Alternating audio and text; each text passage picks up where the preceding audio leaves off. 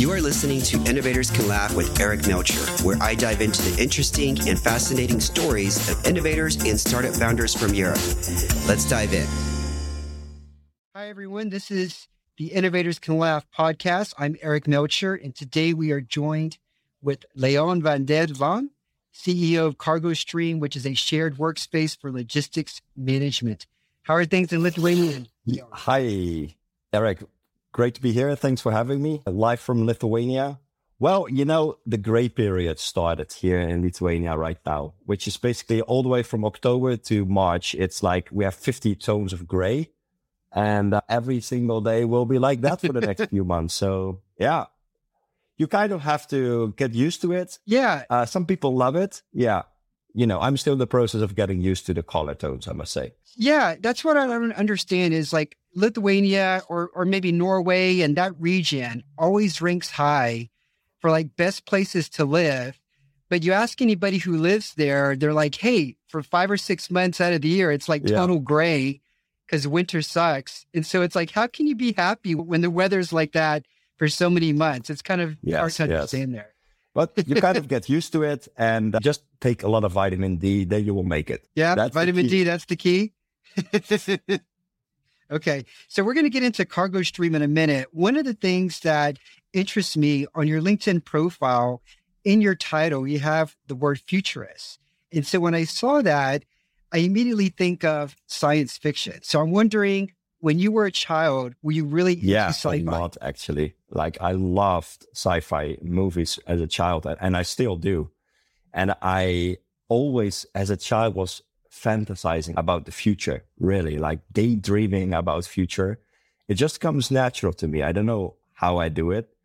And in my adult life, it's basically the same. Somehow when something happens in my environment, or a new opportunity pops up, or a change in the business, but people have sometimes troubles following me because I'm living somewhere in a future already with my mind. And so what are you talking about?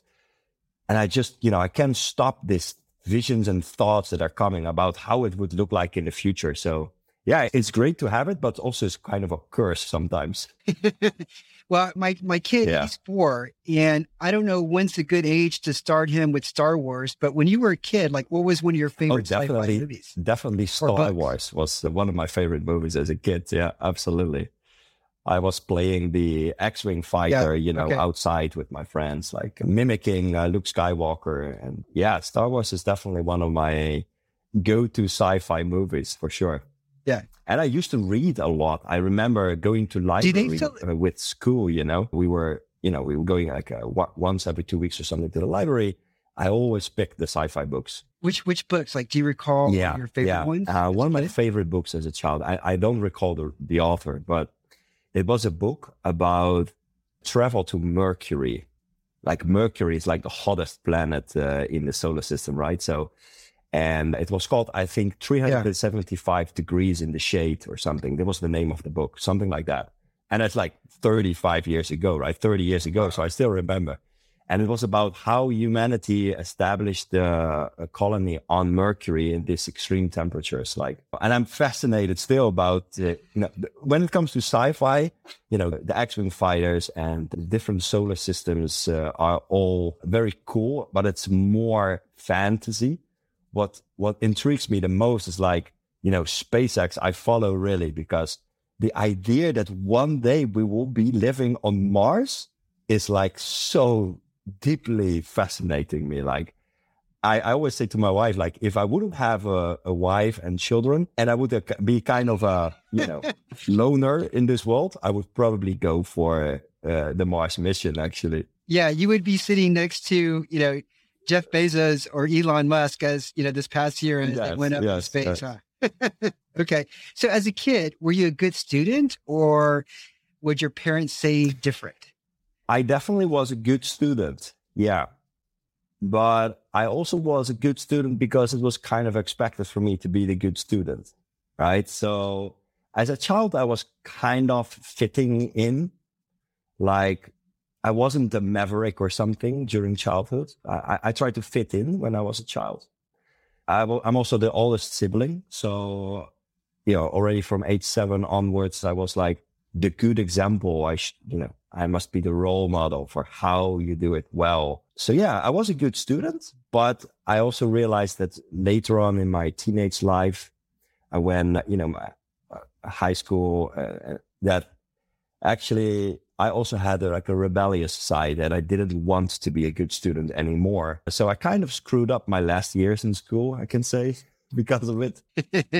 Yeah, but it wasn't too crazy. I mean, you didn't end up in jail. No, not that. But I know I would have been capable of doing like better when it comes to degrees, because I don't have a degree actually. I wouldn't call myself a school dropout, but I'm not a typical academic example, let's say so. Well, that's okay. The best entrepreneurs are those that either dropped out or were actually students. Is that really the case?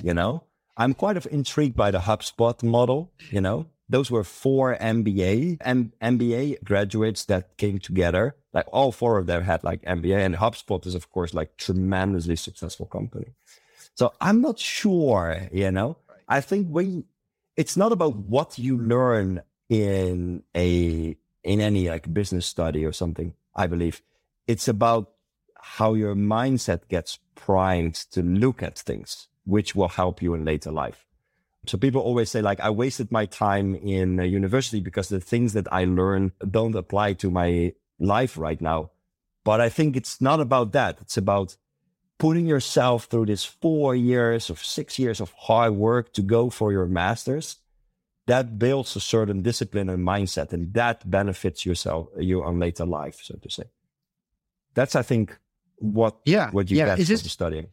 Is this one of the topics that you speak about? Because I also noticed you're a keynote speaker, and I was wondering what topics or speeches that you've given that you're really passionate about. Like, what is one of the favorite talks that you've given in the past, and what was the future of the workplace? About? I'm super passionate about. Which is what we're living in right now. I mean, we're living in the future right now. So what is it that you had to say about remote? Well, remote work thankfully it's changing right now, but remote work was seen as a decision between officers or home. Like, remote work was seen as like deciding whether you send your people away from the office and let them work from the kitchen table, or actually have everybody in one office. But that's not at all what remote work is about. Remote work is a symptom. Remote work is a symptom of a transformation in organizations that focus more on what people really intrinsically need in the workplace.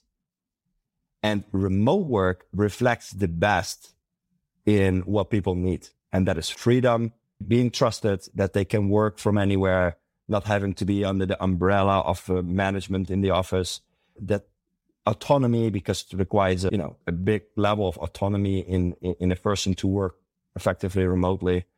So it's a skill you have to learn because people were not used to it. But the future of remote work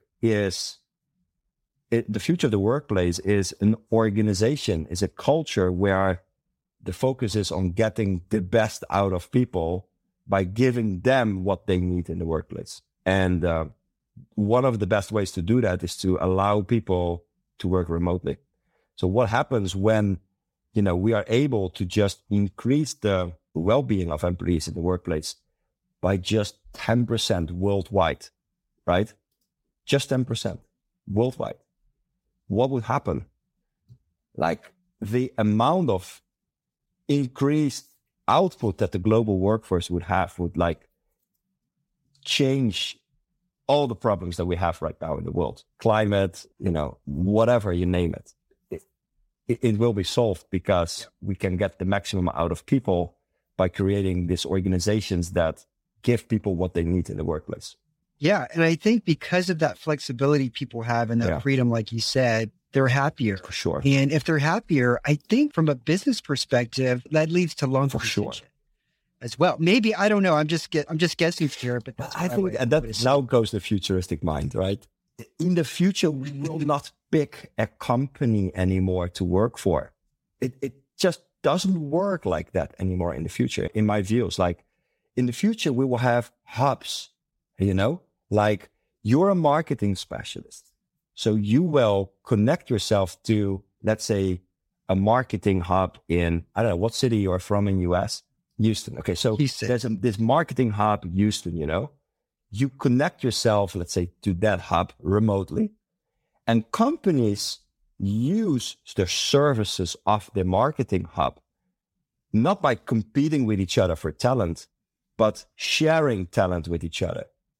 Like, why would you force somebody to 100% commit to you while we already see that, and freelancers are a great example. Freelancers now are seen like, people, they're not entrepreneurs and they're not employees. I think freelancers are the future. That's the model which works best. Use only the things which you're good at and add that as value to several companies, rather than to taking a job where you do maybe 20% in the job, you do the things you're really good at, and 80% you do because you must fill your time in order to earn your salary. Like, I think we will be a more specialistic society where people do what they're really good at and really love, and spread that value to several companies rather than one. Why, as a company, would you have one workforce, right? Why would you not have a shared workforce? This is way more efficient and more inspiring and purposeful to people. That's how I see the future of the workplace. Yeah.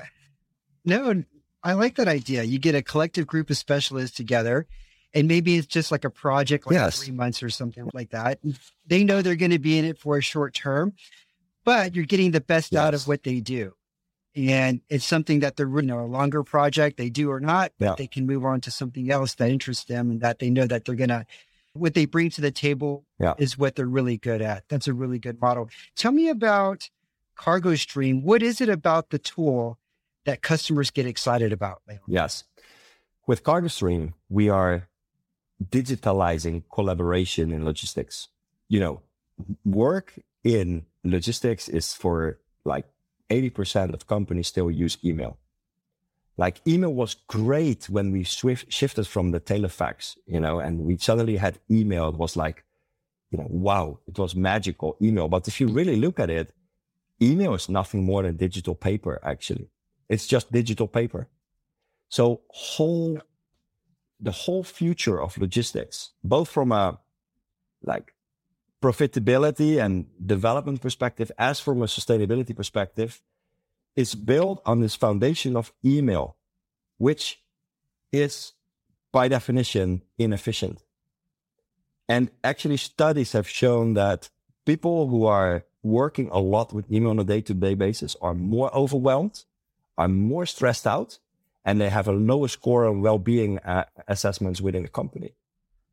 And when they do the same score with people that have digitalized tools, right, like easy couple of click work process, and are never behind in emails, like 400 emails on average, one logistic employee gets on a day-to-day basis, 400. Like, how can we build a future of a whole sector based on those outdated 1990 processes? It's impossible, really. So we cannot reach the sustainability targets only by, new fuels, electrical vehicles, because by the time we are fully electrical, we are also 50 years ahead in time. No, we need to have solutions on the practical level in companies. Digitalized, easy to use, collaboration platforms in real time, where everybody comes together without having to send back and forth emails and then, come in the morning, open up your inbox with 400 emails. Like, this is not how it works in 2021 anymore. And we are super excited at CargoStream that we provide customers a solution which solves their problems in terms of employee engagement, loss and opportunity, lack of sustainable approach to their logistics. Our customers told us that we have solved those problems for them with our solution, and that's just super exciting. That's fantastic. Where are you now in terms of total customers? In total customers, in terms of companies, we are we are in the growth phase, right? So we are we have now 15 companies that are really actively using it. but due to the nature of the system, because it's a collaboration platform, they drag in their network, which is in total like 1,000 companies who are in one way or the other already connected to the platform as a collaboration platform. Okay. And for 2021, your projected revenue? Projected revenue for 2021, we're gonna hit the 6 figures. Okay. Yeah. Okay. Finally, can you tell me 2 or 3 habits that have served you well in terms of being happier and more productive? Yes. What are 2 or 3 habits that you do in your life? Yes. Okay. The absolute number one habit that everyone must apply today is never look at what you didn't do today, but look at what you did today. Because we are beating ourselves up by, shit, I didn't tick off this thing, or shit, I didn't do that thing, or, I didn't have the time. We're always focusing, and that's probably out of whole society, because, we're always focused on about what we didn't do, what we didn't accomplish, what we didn't go for, the rules we didn't comply to. No, change that around and look back to your day and look at what you did. And more often than not, you actually realize that you did a lot, and that is enough. Because productivity to me is not about whether you have a fast computer or you have tools like whatever, workflow management tools or working 12 hours per day. Those things help. But number one productivity comes from mindset. It's a mental thing. It's your attitude towards your work, which makes you most productive. So that's like, I really remind myself every day to practice that habit and to look at what did I do and be happy with what I did. Do I want to do more? Yes, I want to do more. But for today, this is what I did. And it's good enough. And that really helps. And actually increases. I'm going to do that. Yeah. No, I'm going to do that because every morning I write down like maybe the top 5 to 10 things that I want to accomplish. Throughout the day, I cross each one out as they get done. But at the end of the day, I'm looking at like the 2 or 3 things that I didn't get finished. And I tend to dwell on those things, right? Instead of looking at the ones that I crossed out. And I have a feeling now, as you said this, if I look at what I accomplished, I probably have a smile on my face. Yes. Knowing that, hey, I got some stuff done. And the same goes for your week. Okay. And the same goes for your month, and we always overplan our days. Like we always do. And that's fine. As long as you're mindful about it, you focus on what you did. And if you know that, you did that because you did your best and you were not sitting the whole day watching Netflix, for example, then it's absolutely okay what you did. So yes, have the mentality to show up, but don't destruct yourself about what you didn't do. That's really powerful. Yeah. Okay. And I'm very curious about your recruiting methods, because it seems to me that you really want people, or at least want to collaborate and work with people that are in the right space in terms of maybe their mental strength, or, I'm just wondering, when you try to recruit somebody new to join your team, what are you looking for? Is there some sort of process or maybe experiment that you kind of run them through to figure out, hey, is this somebody that's got a good mindset that I want to have on? For me, like mindset and attitudes, mentalities and attitudes are everything. Hire for mentalities and attitudes. Skills everybody can learn. But I want to have people in the team that know how to take care of themselves. So I listen to how they speak about themselves. I listen how I ask them about the habits, for example, like, what do you do? I'm looking for, are there any habits like meditation, or is there anything related to sports? Is there something like hobbies, maybe some competitive aspects of their private life, Because people who realize that hobbies and social connections and taking care of your health and sleep well, like I would doubt if I would hire a person that sits every day until 2-3 in the night, because it simply doesn't work. You cannot get the maximum out of your brain when you don't sleep. So I'm looking for that next to, of course, all the regular things. Okay, Leon, last question for you. Is there an online tool that you like that has helped you build your business? Mm-hmm. I'm just looking for one here. Like, what is one essential tool that you've used to help build your business? You mean in terms of like a technical software tool, yeah? Yeah, it could be, for something for sales and marketing, something that you use like a CRM or... What changed my life is Asana is so much more as a project management tool. If you realize that Asana is your external brain and you really put everything that comes up in your mind into Asana, you organize that into different projects, like waiting for or future goals or right now, focus right now or urgent even, when you use Asana as your external brain repository, you never miss a thing and you have so much peace of mind because you know that it's stored somewhere. So you're not stressing over, maybe I will forget it or, write it on Post-its everywhere. So I make a habit to tell Siri, make a note in Asana, and everything that comes up to mind, like I put in Asana. Even if I wake up in 3 in the night, I go to the toilet, something pops up. I talk to Siri in the middle of the night with my eyes closed because the blue light is not so good. With my eyes closed, and I make a note for myself for the morning after. And sometimes I'm really surprised, like, did I tell that to my Asana last night?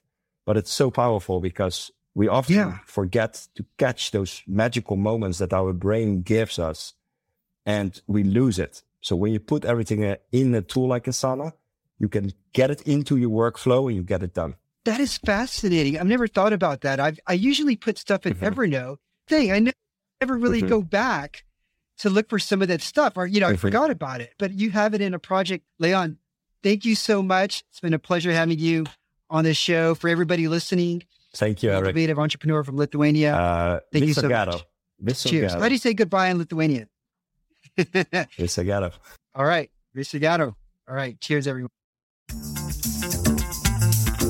Thanks for listening to the show. If you enjoyed it, I'd really appreciate it if you could give us a review and star rating. Also, don't forget to sign up for the ICO newsletter at innovatorscanlaugh.com, where you can get the bio and details of each guest. Thanks.